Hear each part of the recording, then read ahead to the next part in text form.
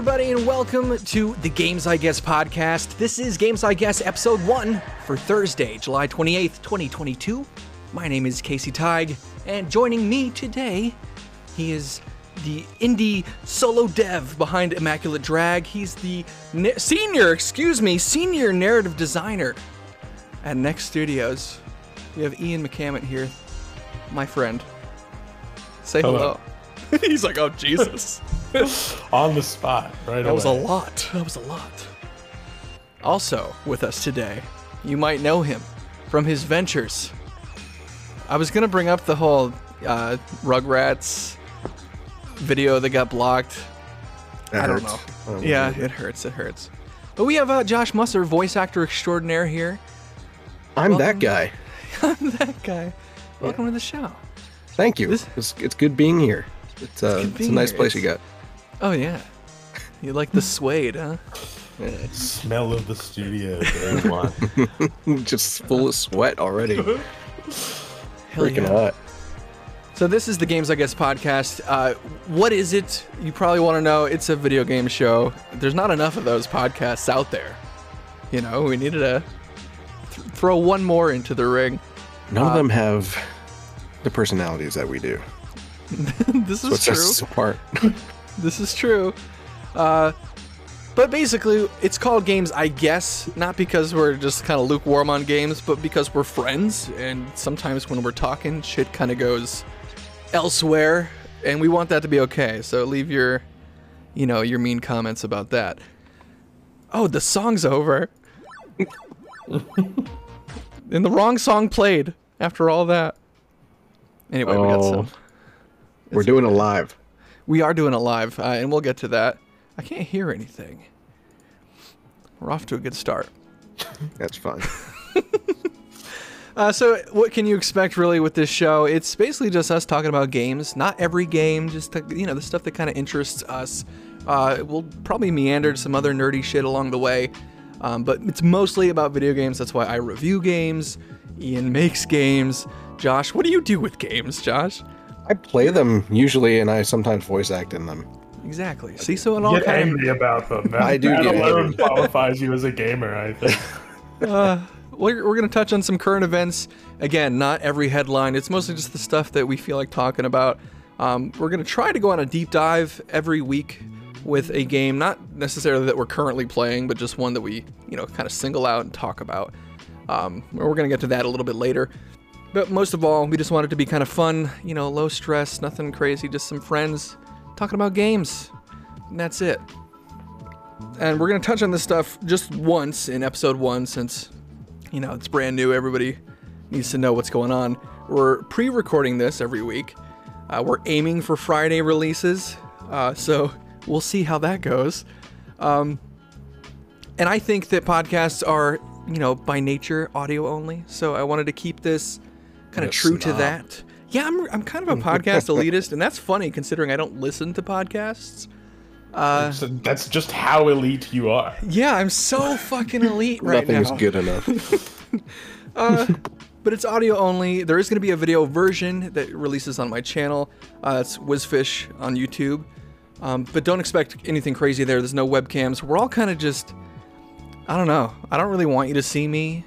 I want to be able to sit in my fucking underwear and do this show. I see you, Casey. Right. I see you. Well, you see me? I see you for who you are. Oh, that you see the real me. Yeah. But the important thing to note is that it is pre-recorded, but it is recorded live. So there's no mixing going on. Well, there is, but it's happening on the fly, sort of live. And I'm trying to juggle all this stuff. So if anything crazy or stupid happens, it's because I haven't done this in 10 years. And so, He gives you character. It's a live experience, even though you're not here live with us. Another thing to note is we want you guys to get involved with the show. So we've set up a Twitter account, and that's I Guess Games on Twitter. Also, there's an email address. It's gamesigguesspodcast@gmail.com. We don't have our own web hosting, so we don't have our own URL. And that's fine. Gmail's fine. Gmail is fine. Come on, agree with me. It sounded a little desperate. Gmail's fine. It's fine, right? It's fine. Gets the job done. If you want to help me get some funds together for a real website. There are ways to figure that out, dear audience. A little bit of. I won't beg you though. Penny I pinching. won't beg you.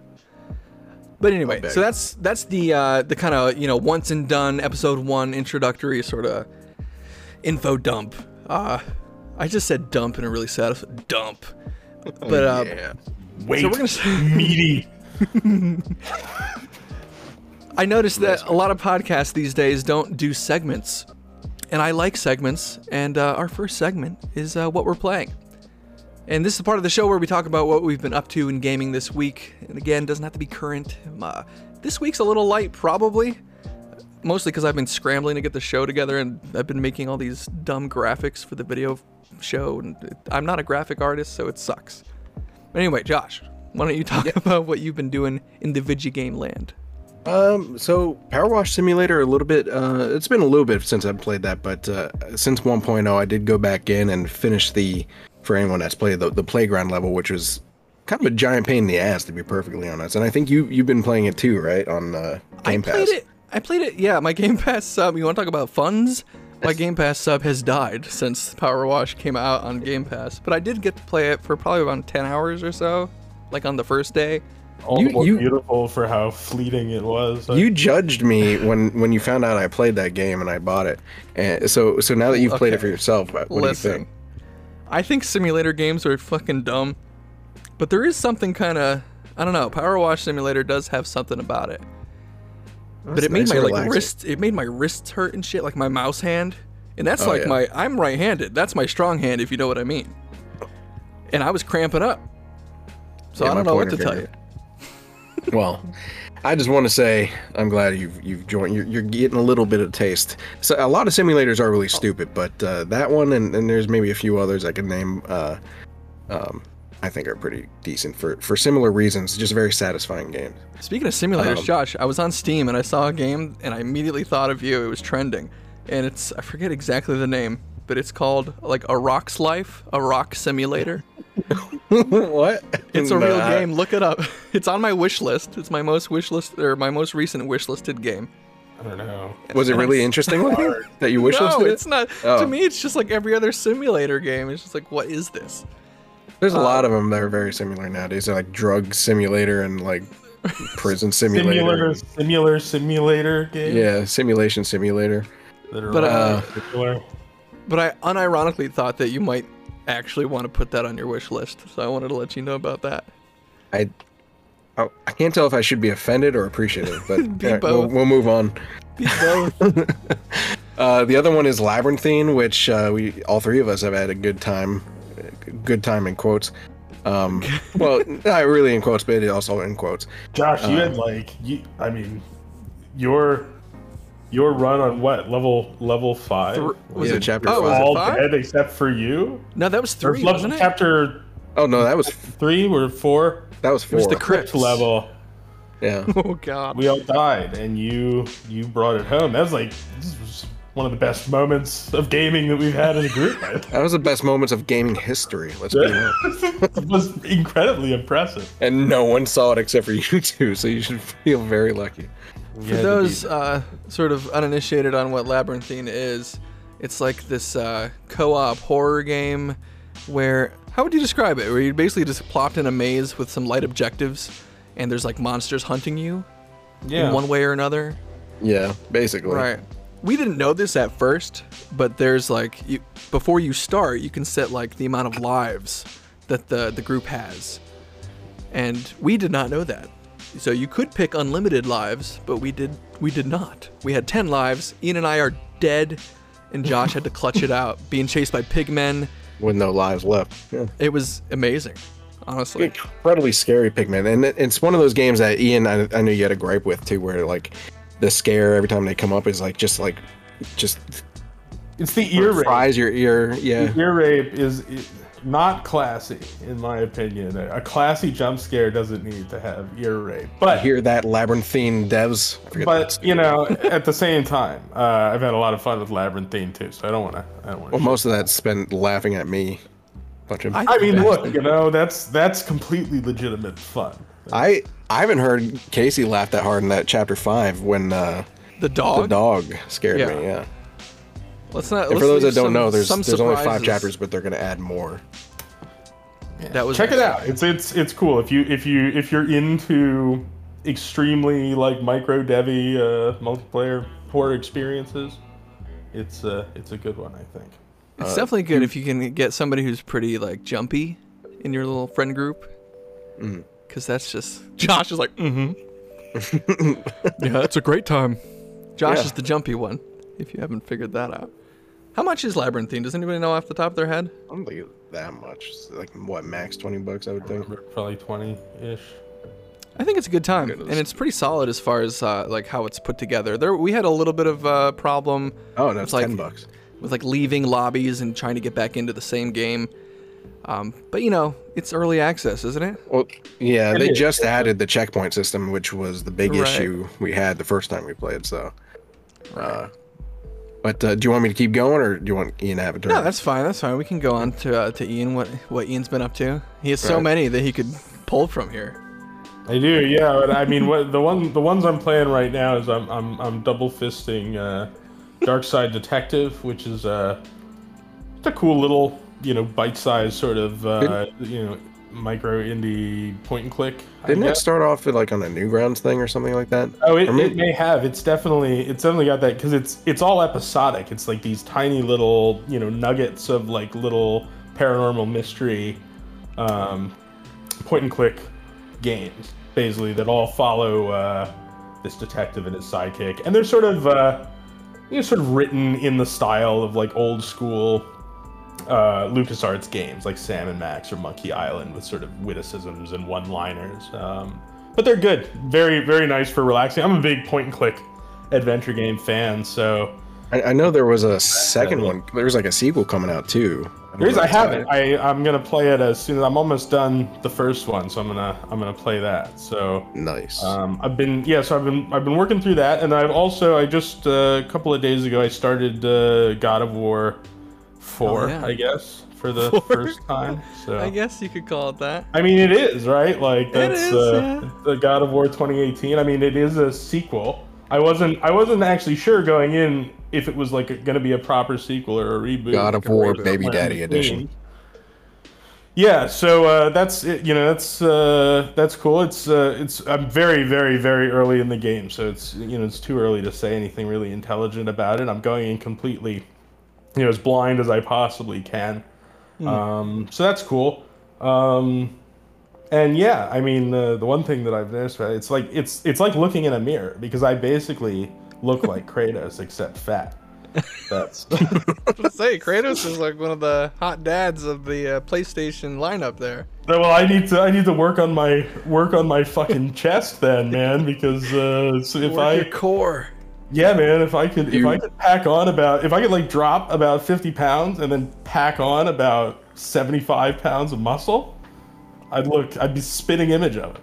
And then all you gotta do is like roll in a vat of talcum powder, Yeah, and you're ready to go. Draw on yourself with some lipstick. the ashes, and the Do you talk to your carrying cats? around Like an axe everywhere. That's do you talk to your yeah. cats like he talks to his son? I don't know. Casey talks to his cat the way. Oh yeah. Yeah, my Talks to his cat. son. My cat's unironically called Boy, Boy. which was coincidental. But I know I send off some Kratos energy every now and then when I'm yelling at my cat. I could never treat my cats in that disciplinarian a manner. They completely You make They me walk all over seem me. like this. You pay their rent. Oh, I mean, look, the joke's on me. My one cat, Saga, she fucking like, like 1 to 2 hours before it's time for her to eat every single fucking day. She just fucking will not leave me alone.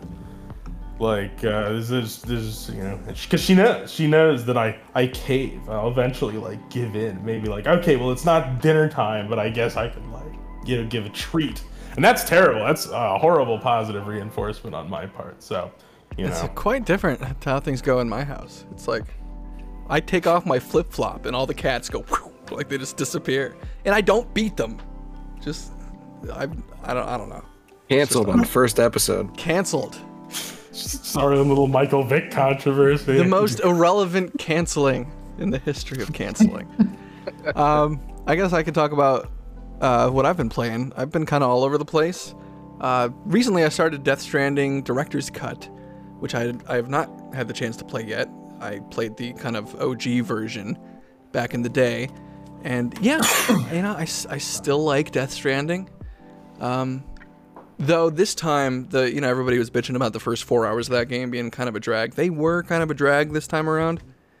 But as far as the loop, I don't know. I love that. I really gotta push you that game, because I think that maybe that's the issue. I mean, between me being a little bitch when it comes to the horror aspects of it, and then I don't know how far I am in the game, but it's not that far. So maybe I just haven't gotten to the point where it's like pulling me on, Yeah, maybe. I don't know how far you are, but I don't know. I'd say give it a go. I know Ian was talking about.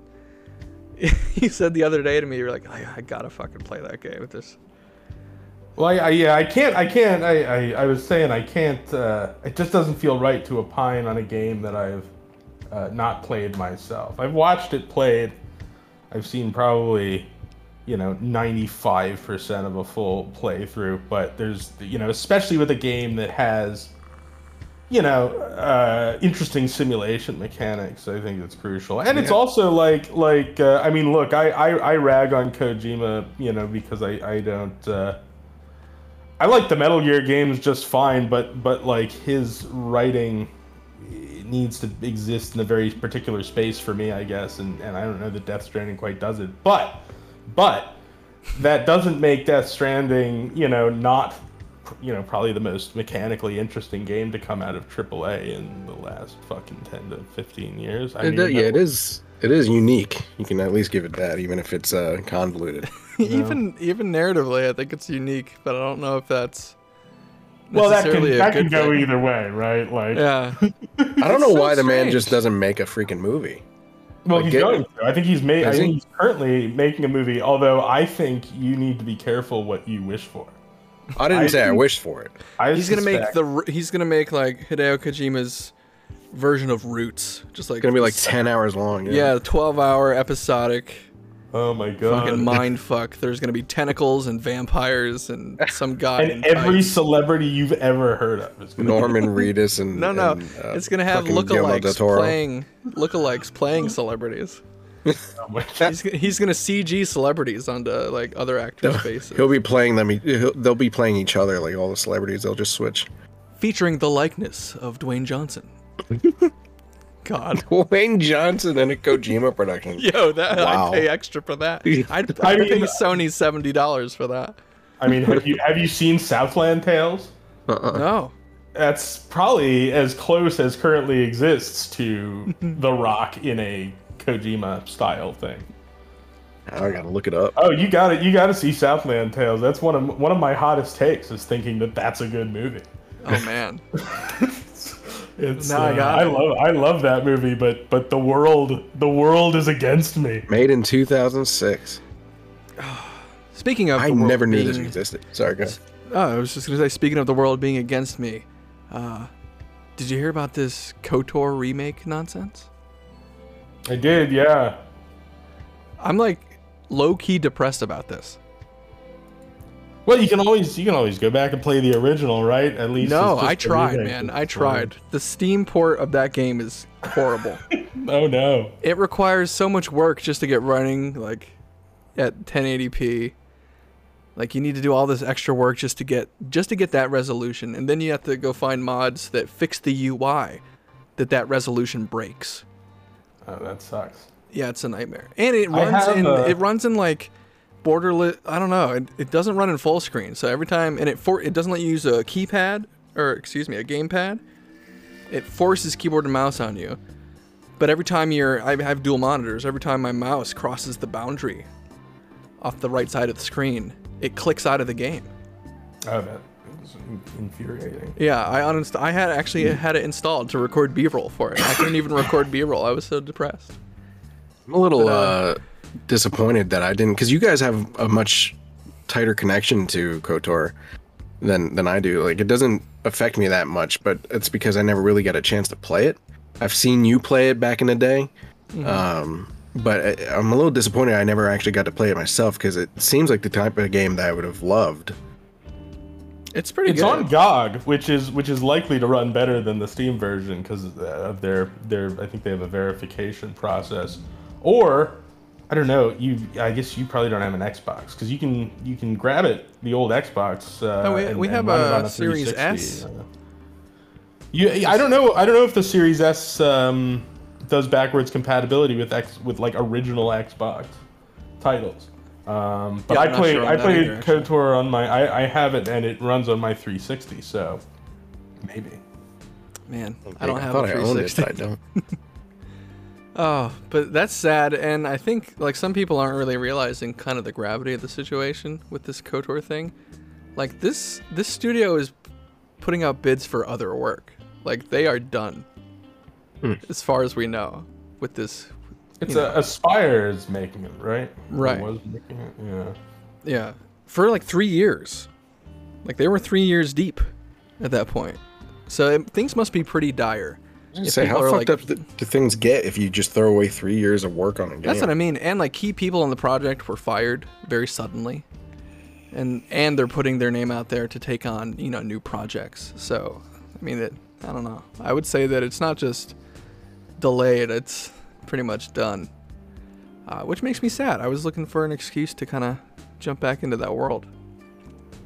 Yeah, well, it may. I mean, who knows? Depending on how invested the, I guess Lucasfilm, Disney is in getting it out there, they may move it to another studio. You think maybe that has something to do with it? The whole because Disney likes to get their hooks into things, and then they have a very specific plan. You know what I mean?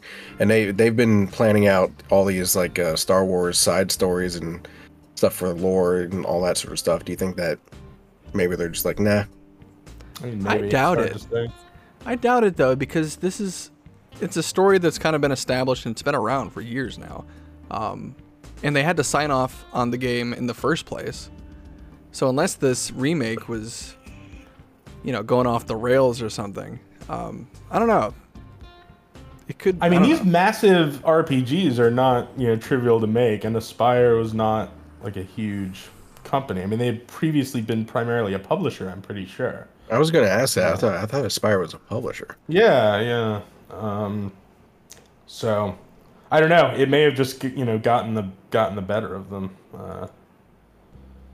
Especially as production values, just sort of standard production values go up. With each passing year, it can be really hard to make games of that scope. I think.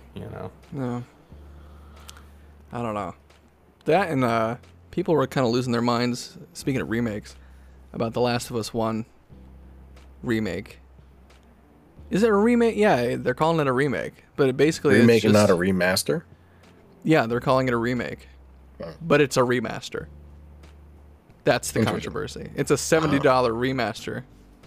It it looks wouldn't a be lot a Last better. of Us release if it wasn't surrounded by controversy, right? I mean, I guess that's true, but I think, and this isn't even in the show notes. It's just something that I kind of thought about. Trucker Man. No, they're instead of adding things from The Last of Us 2, like combat improvements, like the dodge and going prone and shit like that. The combat, from what I can tell and from what they've said, is remaining pretty unchanged, but it's getting tons of visual improvements, and they're real improvements. They look way better. Yeah, that's a remaster. Right. But when you start looking at, I don't know, when you start adding mechanics like how the player maneuvers and what their capabilities are, I would think that would kind of make the flow of the game or the level design sort of antiquated, or at least it would make you have to look at more parts of the game. Right? Am I crazy? You can go prone, then that changes, your 8-year-old level design. I mean, yeah, absolutely. A level design should work in concert with all the player verbs. I think. I remember specifically some of the levels for Last of Us 2 where you had to go prone in the grass and stuff like that. To hide Right. from There's not people. even a grass mechanic in 1, Yeah. is there? I don't No. think so. Yeah, I don't think so either.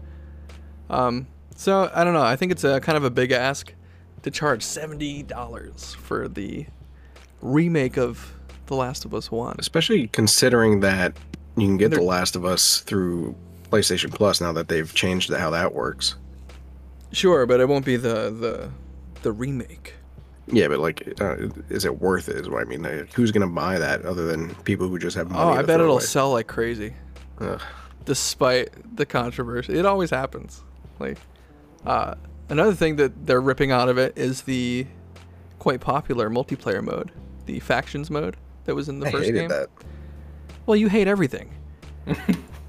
Shut up. I hate you. But I know. No, I've tried it though. It wasn't horrible, but like, I don't know. It was very shallow to me. Really? I mean, Yeah. I only played maybe 2 or 3 hours of it, but it had a very loyal fan base. A small one, but pretty loyal. But you would think, though, if they're remastering the game, that they would pull that forward. But I guess they just didn't think that the player numbers were there to justify the work. I'm not sure. Anyway, that's our little news segment. I hope you enjoyed that. Now we're gonna get on to the meat of the show. The cover story, we're calling it. This is. Oh wait, I have a song for this. Ooh.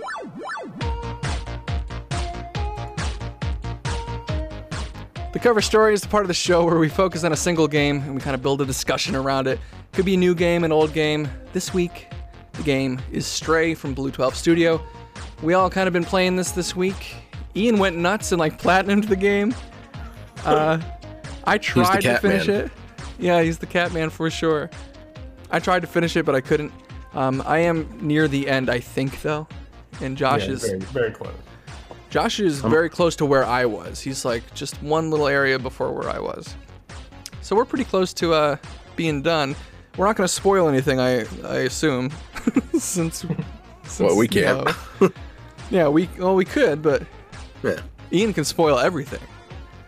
I could, yeah. He holds yeah, the power so, here. I don't know. Maybe we should set some ground rules. I wasn't going to say anything about the ending, but like, I have some. I was going to talk about some of the areas that I liked and stuff like that. Oh, I mean, I think that's fair. I think keep plot points out, because there are a couple little, twisty, realizations, I guess, in the plot. Yeah. And I have no idea what the ending is, so I can't speak to that. But as far as like locations and stuff, absolutely. I think a huge part of the game to me is just the world of it. And I don't know, to me it feels kind of more fleshed out than just like a lazy cyberpunky Asian themed cyberpunky world with a bunch of colors. I really dig the world that they made in Stray, and I was kind of curious. We've been avoiding all week talking to each other about this game, so I wanted to know where we all kind of stand with it. So I guess Ian, since you're the deepest in, take it away. I mean, God, I could go on. Read your dissertation. I mean, look. So, overall, I really enjoyed the game. I thought it was a lot of fun. I thought it was really atmospheric. I thought it had decent mechanics and a serviceable story. And like you said, it has this beautiful game world that's really well realized and detailed. I think my favorite parts of the game were the sort of hub sandbox areas. I agree. A lot of life and cool opportunities for exploration and stuff. Mm-hmm. And I also thought that the game overall was really well scoped. It has a pretty significant amount of gameplay variety within an independent production scope that was obviously frugal. I'm unfamiliar. I don't want to interrupt, but I kind of have to. Do you know how big the studio that made this was? I don't know off the top of my head. It's very tiny. I thought it might be. I think it's less than 50 people. And I believe that the two directors are ex-Ubisoft Paris people. Yeah, I think it is a French studio, isn't it?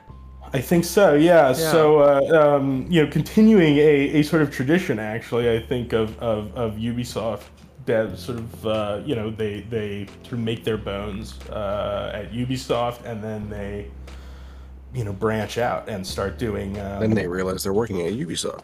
indie passion projects and stuff. So games like The Long Dark, for instance. There are others as well. But it's tiny. It's a tiny studio, but definitely Right. has some talent. Like senior talent behind it. So. And yeah, I was gonna say, it ran flawlessly, and I played it on day one. I didn't have any issues. I found it incredibly lightweight. You had it on PC, right? I did, yeah. Yeah, I think we all played on So- PC. I did not. Oh, you You didn't? played it on the PlayStation. Yeah, PS5. Nice. So yeah, that's my high level sort of what I liked about the game. And then I have my gripes about the game. So I don't know if you want me to dive right into those or if we Let's want to if Josh has anything it to out a add little for bit. if Josh has anything to add for the likes side of things, and then I'll say whatever I can say. I think the biggest thing I liked probably was the immersion. They really, like you mentioned, the details in the game, and they hit everything. I think for cats, some of it's a little like silly, just like the bags and the scratching, everything like that. And it has, as far as I know anyway, there's no effect on the game when you do that stuff. But It's just like achievements. That's about it. yeah, I think so. So I appreciate the attention to making you feel like a cat without it being like, because any other game that you play as a cat's always kind of silly, whereas this is like, for the most part, it's It's kind of fairly believable. They realistic. play it straight. Yeah, they play it real straight. Yeah. So. Yeah, Speaking I about like like that. I don't know quite how to articulate this, but something that struck me multiple times playing this is just that, like, I don't know, like you're on the ground, super low POV, and you're like walking in between people's legs as they're walking by or sitting at a bar or something, and there's just Tripping 'em. something about the scale Yeah. of it just really works. And also that first person mode where you kind of like zoom in and the depth of field kicks in. There's something really cool and effective about that. I do wish though that you could move around in that kind of zoomed in mode. they I have a always wanted mod, I to. think, for that. Do they? I wouldn't- think so. I thought I saw Is something that the about mod Mod segue? community's been going nuts, man. Yeah, the CJ mod is probably the winner of them all. for the Deeply video disturbing body horror. for the people watching the video show, I'm for sure gonna throw that up on the screen. But no, people are making mods for all sorts of stuff. Like you can kind of build your cat and personalize the cat. I guess that's to be expected though. Like of course that was going to be a thing. But anyway, Josh, I'm sorry. Go ahead and Sorry. The other that was like my biggest the other thing though I thought they did a good job was they did a pretty good job with the puzzles. I mean, it was mostly, the game is mostly an experience. You're running from one point to another, but there are a few puzzles in there, and when you get them, they're not overly hard or anything like that, but they're not babyish either. They just feel good to play them. That was the other thing it just kind Yeah. of stuck out to me. I would say they're pretty simple. Yeah. But they still give you like, I don't know. I don't want to spoil anything because there's one puzzle in the area that you're about to hit. It's stupid easy, but it still felt good to be like, got that and I got it quick. Makes you feel smart. Yeah. I guess I kind of agree with everything that you guys have said. As far as what I like about this game, it's the vibe. There's just something cool. The Very soundtrack. vibey. The Oh, yeah, the soundtrack music is is so awesome. underrated. That It might be- that one robot that plays the music is in that early area. I love Yeah, that. yeah. that No, music. that's I loved like going out and trying to find all the music sheets. But Hmm. the OST proper, I think it's like it might be like the unsung hero of the whole game. Like it I've been does listening such a to good- it while I work this Yeah, past week. it's super chill, super Very vibey. vibey. Yeah. Yeah, I don't know. And I like how everything in this game is wet, or at least it feels wet. Like everything has like a Yeah. reflection. You're baiting me into saying something stupid, so don't. By all means, It's a very Say moist, something. moist I like- environment. I like how everything's wet. No, the wet pussy. Oh, God. Well, there you God, go. man, we went there you there. go. All right, I'm done now. Oh wow. Yep, I opened the door for you. You said it was okay. So, Ian, dislikes. Yeah. Gripes. So, I mean, I should sort of preface this by saying that I was really looking forward to this game, and I was thinking a lot about it ever since I saw the first trailer that I saw. I think was 2 years ago at the PlayStation showcase. So I had a lot of ideas about the things that I thought were really cool in that trailer, and so it's not necessarily the best thing to bring in to something and can definitely poison the well. But again, I liked the game, but these were some areas where it didn't quite meet my expectations. So I'd say my primary criticism boils down to what I see as an unwillingness on the part of the game to sort of commit to its protagonist. I think the game is at its strongest when it's like at its cattiest, I guess you'd say. Sure. But the devs, I don't know, sometimes they seem to lack confidence in the ability of the cat to carry the story in its own right. And so they start working really quickly to sort of bridge the gap between B12 and... between a sort of novel, decidedly feline protagonist and a typical video game hero. And you bring up B12, who's the sort of other lead, right? Right. They immediately sort of saddle you with this sidekick. He's basically a cross, like sort of a brooding cross between Navi from Zelda and Ghost from Destiny 2. And Sure. The Ghost comparison in particular, I think, is salient because like Ghost, B12 basically serves as your proxy to the game world, almost as if she's the protagonist and you're really just her sort of support animal. So all of a sudden, you're provided with this vehicle for exposition and character interaction, and your feline avatar sort of ends up stuck into a relatively run-of-the-mill, errand running role within what I, honestly think is a not particularly revolutionary post-apocalyptic plotline. And that would be okay. It doesn't need to be revolutionary, I think, if it leaned into the unique perspective more. But instead, you get this plot that's primarily experienced vicariously through the support character. And it's a plot that I should mention that is someone else's story. It is tertiary to the trajectory that's sort of laid out at the beginning of the game. And so therefore, insofar as you're playing a cat, you're essentially a passive observer to B12's story. The cat's kind of like the B plot, right? Well, this is barely. the thing. The cat barely has a story, if you really think about it. Like, it's just like, I want to go back to my family. Absolutely, yeah. And to me, I think that there's... Well, I think that there's a way to get more mileage out of the cat protagonist, even with that simple goal. Because I'm not going to go into spoilers here, aside from to say that I felt that the lack of commitment to the protagonist goes right up to the very end of the game, and then it prioritizes wrapping up this tertiary plot line over the priorities that I had set in trying to identify with this cat character. And I actually think too that this identity crisis extends into the gameplay, and I think it's sort of responsible for the striking division between Stray's most shining moments and its doldrums. As I said before, for me, the game sings in the sandboxy hubs that you roam around, you explore, you leverage the really impressive verticality in the level design, particularly in the slums. I think where it does less well is in these sort of linear connective segments. They're like Josh mentioned, they're populated by fairly bog standard action adventure challenges like fix the radio antenna, survive while waiting for a slow elevator, open a gate for a companion, right? And so by the time a stealth mechanic shows up, it almost feels like it's like a why not moment. And the Ubisoft stealth formula is I think barely concealed between the the surface of the game. And this is, I'm sorry, I'm going to go off into a bit of a rant here, but because honestly, it kills me. It kills me to say that the stealth in this game is mediocre. I want you, okay. The game where you play as a cat.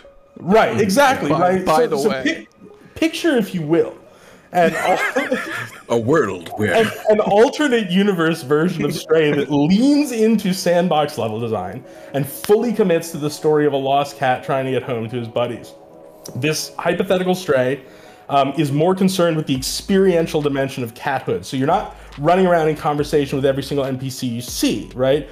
On the contrary, you're skulking around the periphery. You're moving cautiously through an intimidating world populated by strange and always potentially dangerous, people or creatures, right? It's the same world, just a different perspective. Stealth would be a major part of this, but not the sort of rote, uninspired stealth we got, where the most sort of feline thing about it is the use of cardboard boxes as vanishes. I was about to say. That's really what as far as the plot goes, like I really went into it thinking that the cat would be the main storyline here. Like even if it's a simple storyline of getting back to your cat family, it's I thought the robot was just going to be like an assistant, like you said, Right. Navi or Ghost, but it's really revolves around that. There's a bit of a clash too. Like up until the point where you meet B12, it like Ian said, it takes itself like very seriously. Like you are a cat, here are your limitations. But suddenly you're speaking to a robot and it convinces you to wear a fucking backpack. that you hate. Right. So at that point, I don't know, I experienced a disconnect at that point that never got reconnected. And ever since that point, the story has stopped being about the cat and started being about B12. And not that B12's a bad character, or any of that. It's just that, people bought this game to play as a cat. Yeah, And, you sort of foreclose on the most interesting, selling point. Right. Let me ask you Ian real quick too. Yeah. Do you think that maybe the problem was that they started off with the idea of this game of like, we love cats, let's make a game where you're playing realistically as a cat, and then they're like, oh crap, we don't really have enough here, we need to Cats don't speak English, damn it. we need to expand upon this and add all these other things, including B12 and all that sort of stuff. It would Well, be yeah, cool I if think- B12 was a robot cat. Yeah. Right. Or, well, first let me answer your question, Josh. I mean, I think yes, but like I see it more there's a crossroads, right, where they could sort of take, the safe, tried and true route, or like really try to do a deep dive into the experiential dimension of their premise. And I do think that they sort of took a more traditional and perhaps simpler route. And maybe this was a scope thing. I'm sensitive to that, sure. But at the same time, there's something there's this game in my head where it's like almost like, you're like crawling through gaps and under furniture, or you're like quick escape to the rooftops. You're like bounding over people's heads like some sort of like, cat Corvo Atano, right? Like, something like that. And then, this is the thing about the story as well, because even if the mechanics, I don't know, are hard to come by, right? Difficult to create or whatever, there's still, a world where you can trade in the sort of dialogue-heavy, traditional storytelling that you got for a different sort of story. And this story, like, again, in this hypothetical alternate universe Stray, it wouldn't be told through some sidekick story dispensing robot, right? It would be this fantastic opportunity to take a more hands-off approach to the storytelling, focus on the environment and the observed behaviors of robots who are like not speaking the language you can understand. And you sort of glean what you can, from the periphery while you're trying to sort of avoid danger. You could sort of see this as a sort of fresh spin on the sort of, Dark Souls or Half-Life sort of passive, storytelling. And the encounters would have to be sort of, meticulously designed around, this sort of experience. Now, as for like, another character, a B12 figure, right? Perhaps you could like introduce a meaningful relationship with a single companion character, like, and that would sort of benefit the story. But I think this relationship would have to be something far more sort of uniquely realized and nuanced than what we sort of got. I sort of imagine it being this sort of tentative and wordless experience, right? So it would develop very slowly over the course of the game. and then evoke emotion from animation and performance rather than the dialogue. So that's my that basically sums up my my core criticism of the game. And again, let me just emphasize, I really enjoyed it. As Casey said, I platinumed it, which is not something I necessarily feel compelled to do with most games. Right. Yeah. Sometimes I do, sometimes I don't. And in the case of Stray, this actually means playing through it twice. Although, the second time is admittedly much quicker. Yeah, you take a hit of that catnip and you just go. Right, exactly. But the point is that I enjoy the game enough, and even enough to forgive some questionable design choices. We were talking about this a little bit the other day with there's this the button befuddling, inputs. this befuddling decision to have the player use a different button to progress dialogue than to end dialogue. Yeah, and it's a little awkward. I still get tripped up by that.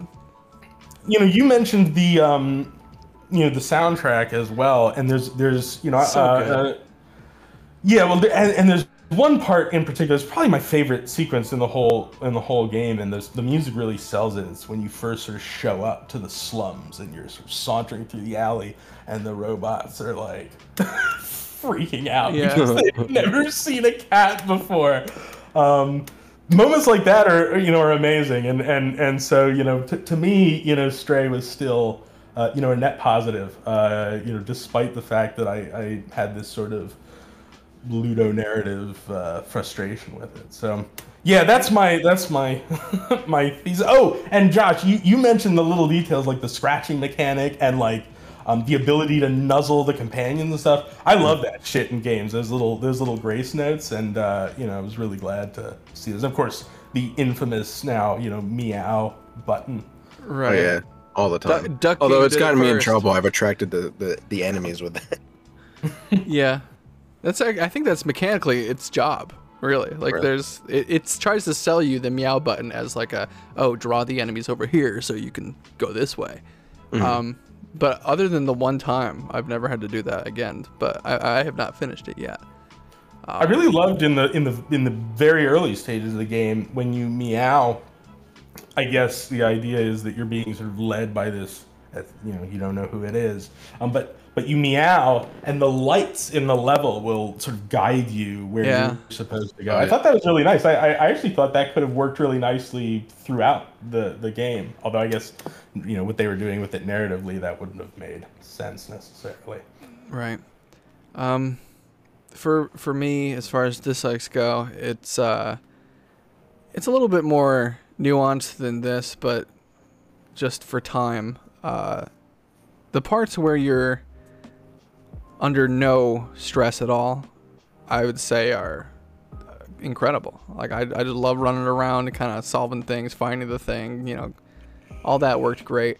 Whenever there were any kind of stakes, whenever there was, a hard objective, like run away or survive, it wasn't hard or anything like that or frustrating. It was just the least compelling and interesting part of the game for me so far. Every single, if you want to call it, I hesitate to call it combat, but anything even sort of resembling combat to me has been kind of disappointing, and I just want to get it over with so I can get to the next part where I get to... You mentioned combat, and I kind of want to piggyback my dislike on that, is that there were mechanics that seemed contrived to me, just as like plot, like, bridges for plot, to move the story along. I don't try not to say too much about, spoiling it, but when you first leave the slums to go find someone, Sure. there's like that whole thing is just to move that story forward for that particular mechanic that you use there, and and then it lasts for like maybe one extra level and it's done. So what was the point? Other than that, even when you had it, I felt like you didn't even need to use that mechanic all that much. So that was my dislike, really. Yeah, just overall, I don't think the enemy, what would you even call it? Species? the Yeah. It's the technically a enemy. bacteria, I think. Yeah, I don't think the protagonist or antagonist, excuse me, is necessarily interesting. Maybe there's a story reveal or something that makes it more interesting. I have not hit that yet. If so, I did enjoy that the corporation that they keep talking about, the Neko Corporation or whatever. Neko is cat in Japanese. I liked that little nod. But yeah, that's Stray. Do we have anything else to say about Stray? No. I mean, try it out. It's pretty cool. Yeah, it's fairly priced, I think. I'm not reviewing it, but if I were to review it, it would basically be summed up quite, I don't know, kind of like this conversation. I think it's worth playing. It's a fair price. And I'll say too that the 5-hour game time, I think we've all found that it actually runs longer than that, unless you're one of those people that are just like, I just want to get from point A to point B and be done. In which case, why are you playing? But I don't know, especially in those kind of sandboxy parts of the game where you get to poke around. I found myself so compelled to just search and look and experience the world. I can't imagine playing that in a way where you're just like, oh, what's the next objective? Let's just go there first.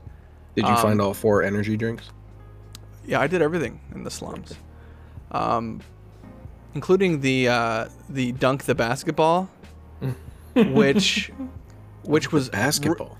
It was really hard to do with a gamepad for me. I actually had to use a keyboard and mouse to line up the cat just right with the basketball to make that shot. Now I gotta go back. Yep, you gotta go back. Son of a bitch. It's okay. You can use chapter select for most of the achievements. But yeah, so Stray, I think we all kind of recommend it. None of us think it's perfect, and we see room for improvement, but it's a good time. So yeah, that's the cover story. Our first cover story of the history of this podcast. Fantastic. Fantastic. Yeah. I was going to try to turn the music up and be all dramatic to go into the next segment, but it's a lot to deal with, right? It's a lot. It's a lot. I just want to point out too, we were lacking a lot of cat puns, so I'm disappointed. I don't know, I think wet pussy was all we needed. Yeah, that. Well, in that case, you're welcome. That probably covers us for the next couple of episodes. Yeah, I'm about to say that was pretty good. Yeah.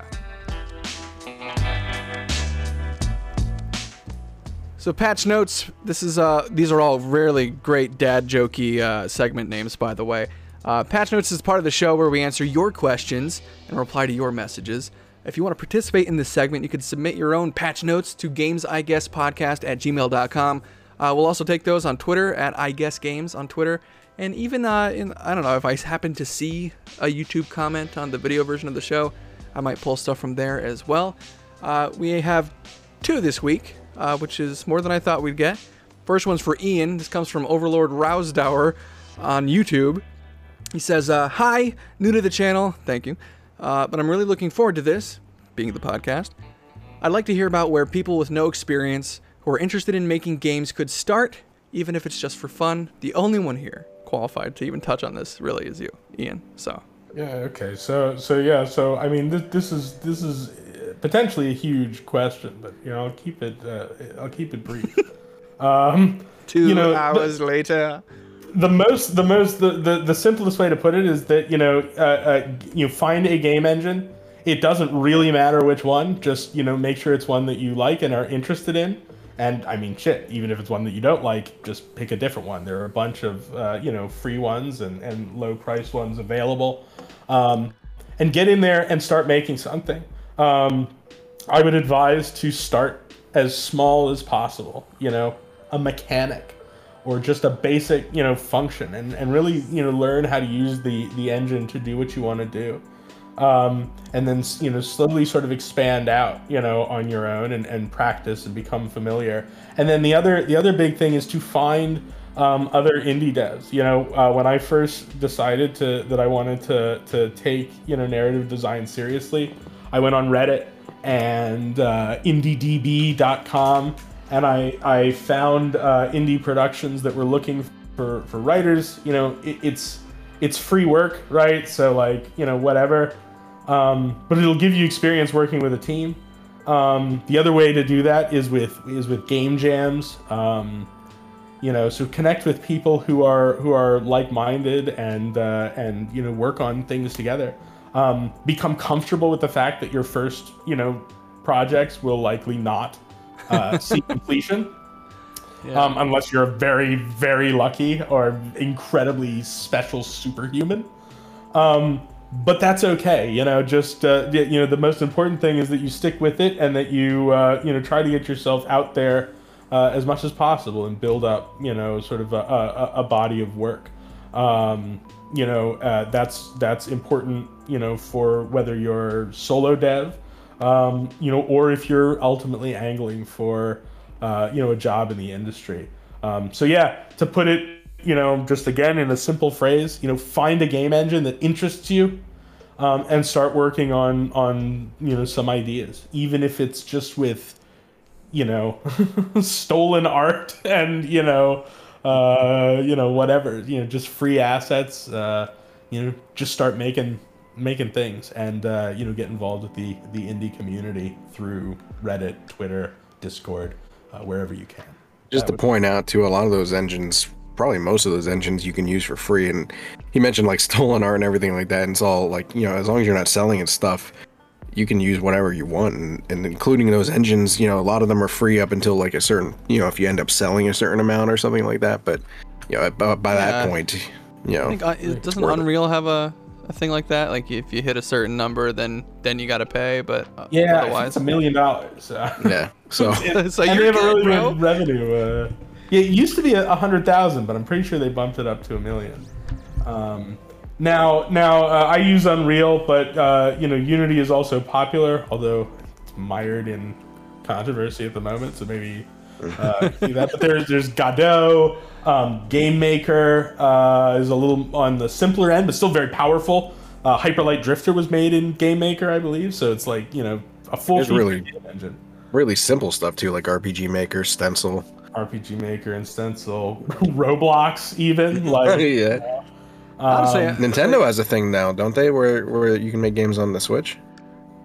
Oh, maybe similar. Or it's coming out. It's coming out soon or something like that. Like it's like a thing you can pay for, and then it teaches you how to make these little games using Nintendo assets. Just buy Super Mario Maker 2, and then you're basically a game dev. It's true. That's really good for training on level design. The other thing that I would say, actually, now that I'm thinking about it, is if you're interested in this, you probably already play games. I say probably because I was in a game design program, and there was a guy the first day who was like, yeah, I played Tetris once, figured I wanted to see what all these video game things were about, so I signed up for this, postgraduate game design program or whatever. He's probably working for a blockchain studio right now. Yeah, so but assuming that that you are a gamer and you play games, and really pay attention. Try to play games with a sort of critical eye. If you like a game, try to really parse out what you liked about it, and think about how they might have done that, or how they might improve on it. They say if you want to be a good writer, you should read a lot. I think if you want to be a good game developer, you should play games a lot. And it's easy, like I think with any sort of creative hobby, it's easy to get sucked in, and you become so focused on producing that you forget to consume the media that you love. So don't forget to do that either. I think it's also worth pointing out too, with any creative endeavor, the best place to start is to start. Like I get asked more frequently than I ever really thought I would be, like advice, like, oh, I want to review games, blah blah, and I'm just like, yeah, then just start reviewing. It's easier obviously with reviewing games than it would be for I want to make video games, but it's the same kind of idea. Like get your feet wet, realize that in order to make something good, you probably have to make a couple things that suck first. Oh yeah, that's incredibly good advice. Never be afraid of a bad idea, because if you are afraid of bad ideas, you'll never have a good idea. Right, like every good idea is just buried under like a dozen or more bad ideas that came before it. But no, I think it's a good question, and I think you gave a good answer. We'll go on to the next one. This one is from Ryan, and he sent this over on Twitter. He says, if you could, and if you wanted to, whom amongst your fellow hosts would you like to trade jobs with, being a reviewer, a developer, and a voice actor, respectively? Now, I don't know how to approach this question. Is that assuming that we're all successful at our jobs? I think Or I is it took like it as like is? what seems like the most interesting out of the other two, I guess, to you. That's how I took it. Okay, well, since you have even an inkling of how to answer this, Josh, why don't you answer it first? Well, my answer would, I wouldn't mind being a reviewer, but I think developer, and that may be like once I started doing it, I'm like, I regret this. From according to a lot of developers, I'm in danger. Yeah, exactly. It's a beautiful regret, though. Trust me. Yeah, and because there's so much. I think a lot of it is because that it's like building a house. You know what I mean? Like you start off with like a flat piece of land, and then you have this huge thing that you've done over time, and there's a lot of things in game development that interest me outside of just coding. Obviously I do voice acting and that part, but I've also through that have dipped into a little bit of sound design and also writing, but I don't know, I just think being able to put this full big idea into this one little project is really cool to me. That's why I would choose developer. Yeah, I would choose developer too. I don't know if it's because, well, I guess, I don't know, because like so much of what I do is kind of tied to voice acting too. Maybe not voice acting, but like voiceover. It's part of my like everyday review stuff is to like record. So I think to step out of my comfort zone and really challenge myself, dev is the choice. But I don't think I'd be like a programmer or a coder or anything like that. One of my first like dream jobs was actually to like write an MMO world. It sounds kind of design, baby. Well, coming up with that lore, the lore that no one reads, but when you're writing it yourself, you're so much more attached to it. You know what I mean? Like it's nice to just believe it or not, vomit there are that. some people that read it too. Yeah, that's true. Beard Grizzly. It informs, right? Like every other aspect of the game. If the game is, if the developers are, paying the dues to the story, then writing the world, creating the world, it gives you a real opportunity to put your mark on a lot of different parts of the game, which is cool. Just something about like, I played a lot of World of Warcraft back in the day, like early stuff like vanilla, all the way up to I stopped just after Cataclysm. That's a lot of years, and that's a lot of WoW. But I was always kind of secretly jealous of like whoever the guy or those people were. They got to sit in a room and just come up with all this shit. To me, that always sounded awesome. And I don't know how you really get there. I guess writing is probably the way to go. But yeah, if I had to choose between what I'm doing now and voice acting and that, it's an easy choice. How about you? I'm interested in hearing your answer, Ian. It better not be a reviewer. It was very hard, and it took a long time to get an actual development job. Right. So I don't know that I'm eager, to trade it off. But given sort of the freedom to dabble in whatever I like, I put a lot of thought into this. I do think being a voice actor would be fun. But I think, actually, a reviewer could be an interesting job as well. But I don't know that I have, the right, mindset, I guess, to, do like consumer reviews, but I'd love to do like, like sort of Analysis? like literary analysis Yeah. of games, for instance, just design analysis and stuff like that. I think that would be really cool. But I think, if I were to do that, it would certainly incorporate, some like qualitative judgments and stuff like that. Right, Certainly, right. This isn't a game, but I think that could be really cool to sort of write essays.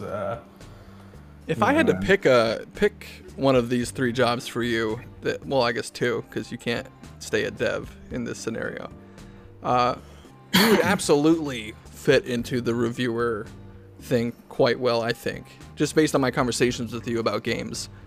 I appreciate that. You notice the right things. I don't know. It's just, I think it would be probably a pretty easy segue. If you could guarantee success, like you would succeed at it. Right. But it's like a crapshoot. it's Sure. like, ooh, I'm 8 years deep, baby. Someone will notice me. But yeah, I guess that's just how it goes. I mean, that's just the fucking. I always say it's something that somebody said to me at one point. It's like, you're just somebody who doesn't know when to quit until you fucking make it. Right. So don't fucking stop. Whatever you do, if you're a creative professional, keep fucking going. That's the. To me, it's sunk cost all the way for me. I'm like, how many years? 8? I can't stop now. I can't make every single feel person that. that ever doubted me right. I feel that in my bones. Yeah. Oh yeah. We'll do a whole fucking podcast about that. That'll be the Just a cover therapy story. session with that. We'll just end up crying and embracing. But yeah, no, good questions. If you guys would like to send in some questions, it doesn't need to be, hyper specific on video games either. You could ask us dumb shit. You could, or keep it on brand and ask us gaming stuff. If you want to send something, go ahead, send it to gamesiguesspodcast@gmail.com. And again, I guess games on Twitter. But before we, well, not before we, I guess it's time for surprise mechanics.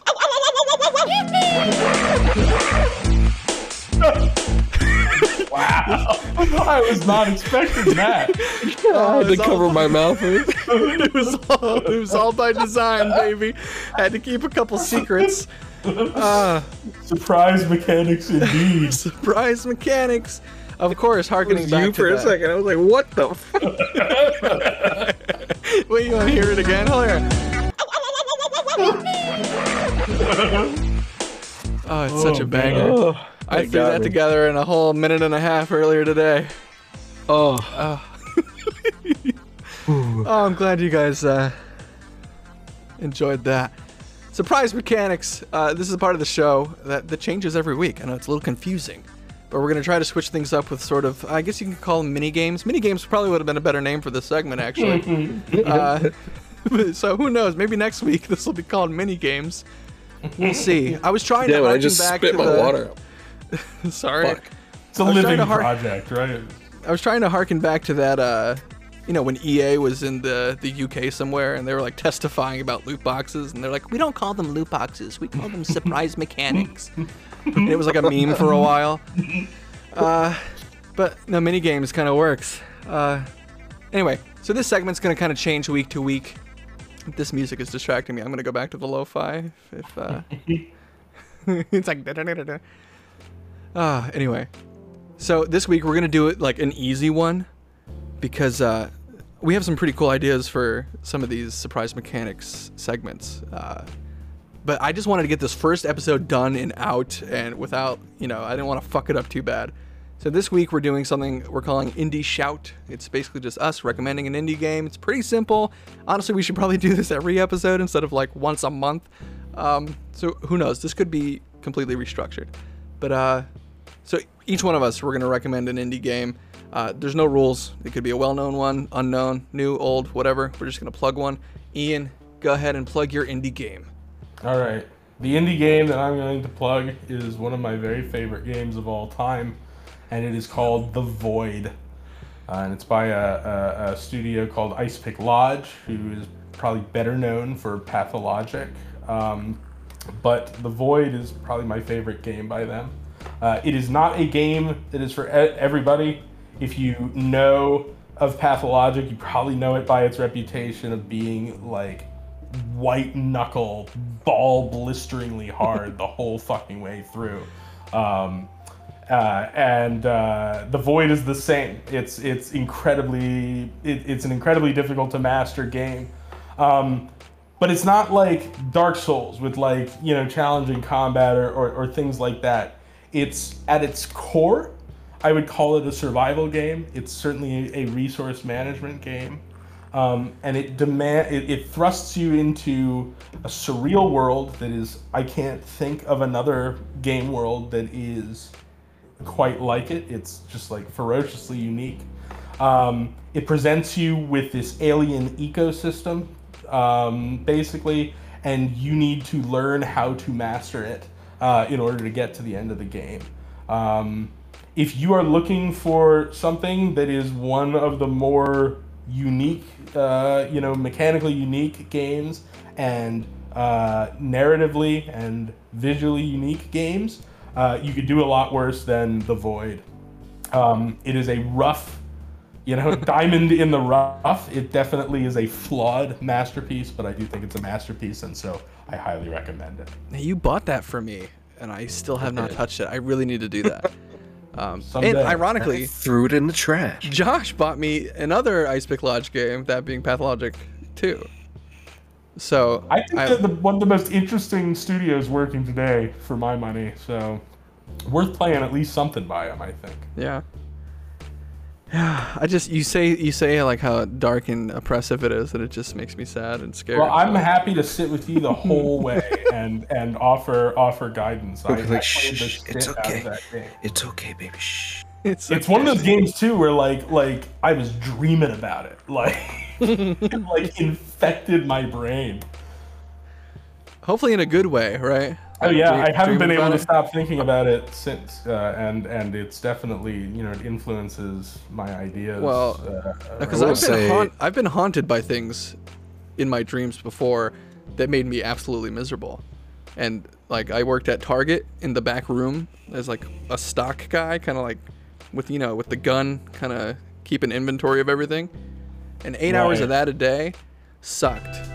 And then I would come home tired and I'd fall asleep, and then I would dream that I was starting my shift, and I would just do my shift in my sleep, and then I'd wake up and it was time for work. And then hopefully it doesn't feel like like that. Although, I mean, again, excruciating management mechanics, I mean, I could see how you might get there. Potentially, but we'll cross that bridge when we come to it. I did think it was funny too, in the when we were talking about being a game dev, and Josh was saying about how it's like building a house. I was like, of course, the guy who loves base buildings talk about building a fucking house right now. But I didn't say anything. I didn't want to interrupt him.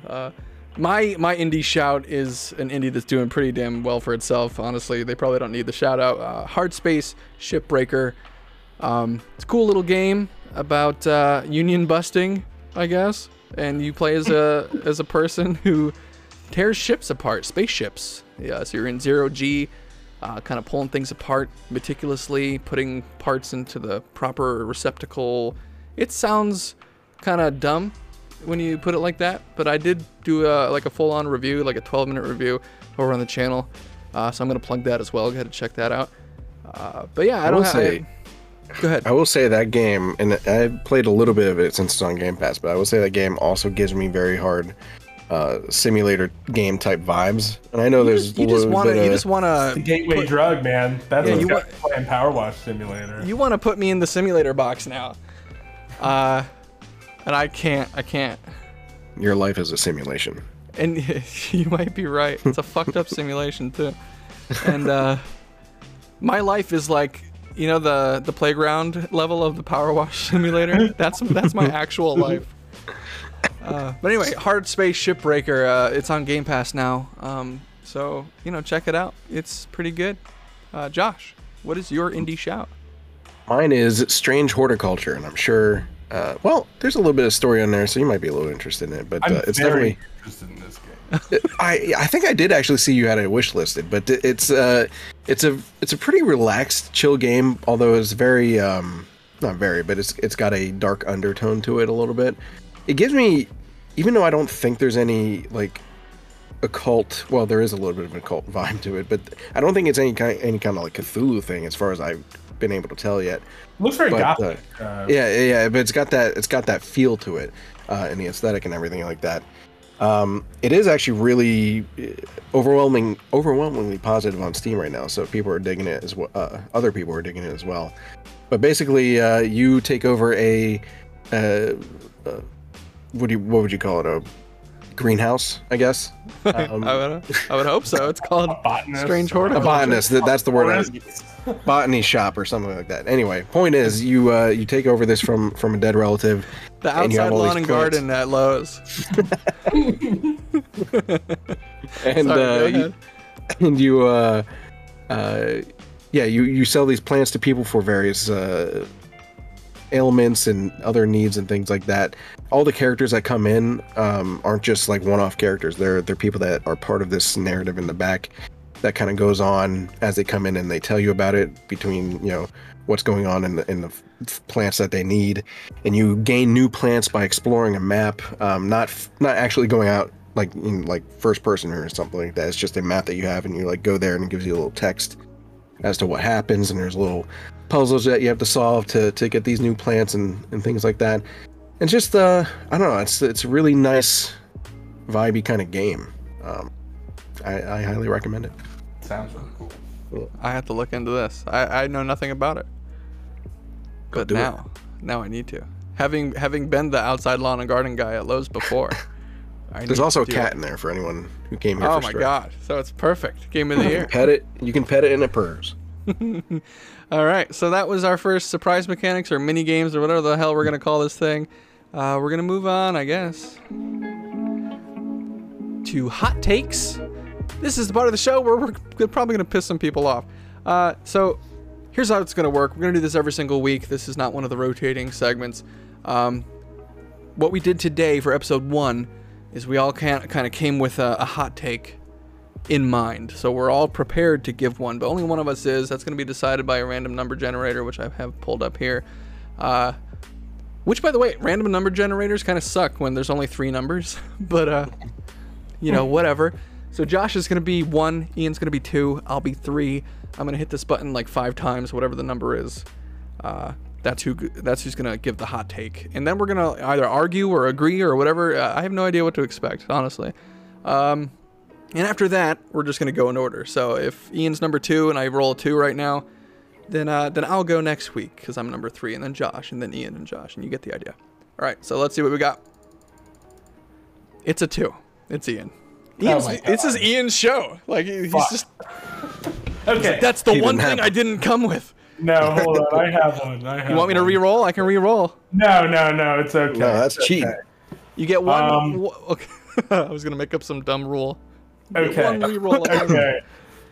So my hot take. Let's see. Okay. Can't wait for this. Here's my hot take. So everybody here knows that I'm a huge fan of the From Software games. I love Dark Souls in particular, and everybody knows that the FromSoft games are praised for their unique approach to narrative, and I have, I think, a pretty hot take on FromSoft narratives.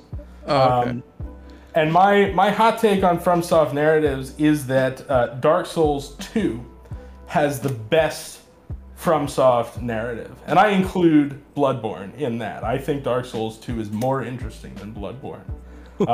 And the reason for that is that while Bloodborne focuses on, traditional cosmic horror and some gothic themes of mankind's insignificance and, the true evils and the true beasts of the universe reside in the hearts of man. I think Dark Souls 2 goes a step further.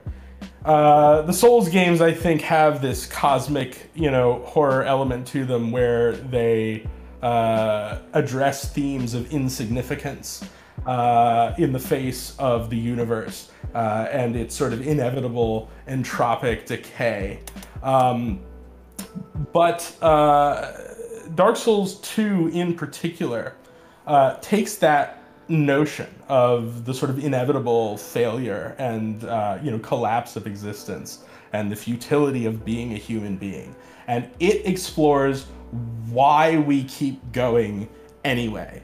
What is in us, in the structure of our consciousness, that compels us into repetition. And of course, that's something. It's a very insightful approach to sort of the core themes of the Souls world, and of FromSoft's sort of thematic palette in general. So I actually give Dark Souls 2 in its sort of deep and thoughtful and introspective reflections on the nature of repetition compulsion in human consciousness. I think that is a thematically and philosophically more interesting and more dense narrative than Bloodborne. And that's my hot take. So Dark Souls 2, best story of all the FromSoft games? I feel like I should have been taking notes for a gen ed right there. It's like a lecture from a professor. You picked a hell of a hot take, because I've never finished Dark Souls 2, and Josh has certainly never played it. Well, I was gonna say I won't. I'm gonna agree with you, because I won't ruin my own hot take. But I'm not gonna say no to your thing for that. Oh no, Josh hates Dark Souls. Mine won't be nearly as eloquent as yours, but I thought Ian was gonna say that Elden Ring is it's just okay. Maybe that's next month. Ah, man, I don't know that I have the ammunition to back that one. Who needs ammunition? Hey, listen. Who needs ammunition? You wait until I get my turn, and then you'll find out what winging it is. Fair enough. Oh, God. So that was the hot take. All you FromSoft nuts out there who hate Dark Souls 2. Fight me in the comments. Oh, man, I can't wait for hate comments. Hate comments on Challenge Twitter. Accepted. Yeah. Oh my God. And spread the word. Josh, you can't pick. By the way, you can't pick for your thing. It can't be like I hate Dark Souls, because plenty of people hate Dark Souls. No, it's more than that, and you're gonna ruin my hot take because I want to go into it right now. Okay, fine. Fine. Well, I'll ruin it. I guess in 2 weeks. Next week it's me, and we get to talk about Animal Crossing. Anyway, so that is so far. That is the structure of the show. It's been an hour and 20 something minutes. We covered a little bit of the news, a little bit of what we're playing. We talked about Stray. Next week it'll be something different. Took your comments and your messages, replied to those. We had hold on. We had this. Which, unparalleled right there. And I guess it's, we could just bullshit for a minute if you want. It's up to you. Do you have anything else that you want to say now that we've started a podcast together? Do you want to hug it out? Like, what do you want to talk about here? Yeah, congratulations all around. Let's not start sucking each other's cocks just yet, though. Bring up cigars. We're going to have two listeners base going here. Hey, to rope people in, Skill Up, I'm putting you on blast. You agreed to be on this show at some point, and now the public knows. So, can't wait for that. Okay. I don't know if that's public knowledge. I mean, but, I didn't say anything. What? I'm gonna have to bleep you. God damn it, Josh. I'm having enough. You're right. Every fucking first episode of a show we do together, I get mad at you for something. You could never be a game dev. You would break NDAs. I have to deal with NDAs all the goddamn time. Thank you very much. Oh, well, hopefully you don't have to talk about what you do too often. Jesus, I'm gonna get. The best part is that when you bleep that out, like, nobody's gonna know what he actually said. What the fuck did he say? Drop what? I'm gonna get a DM from Skill Up. Like, what the fuck did you say about me? Good times. Good times.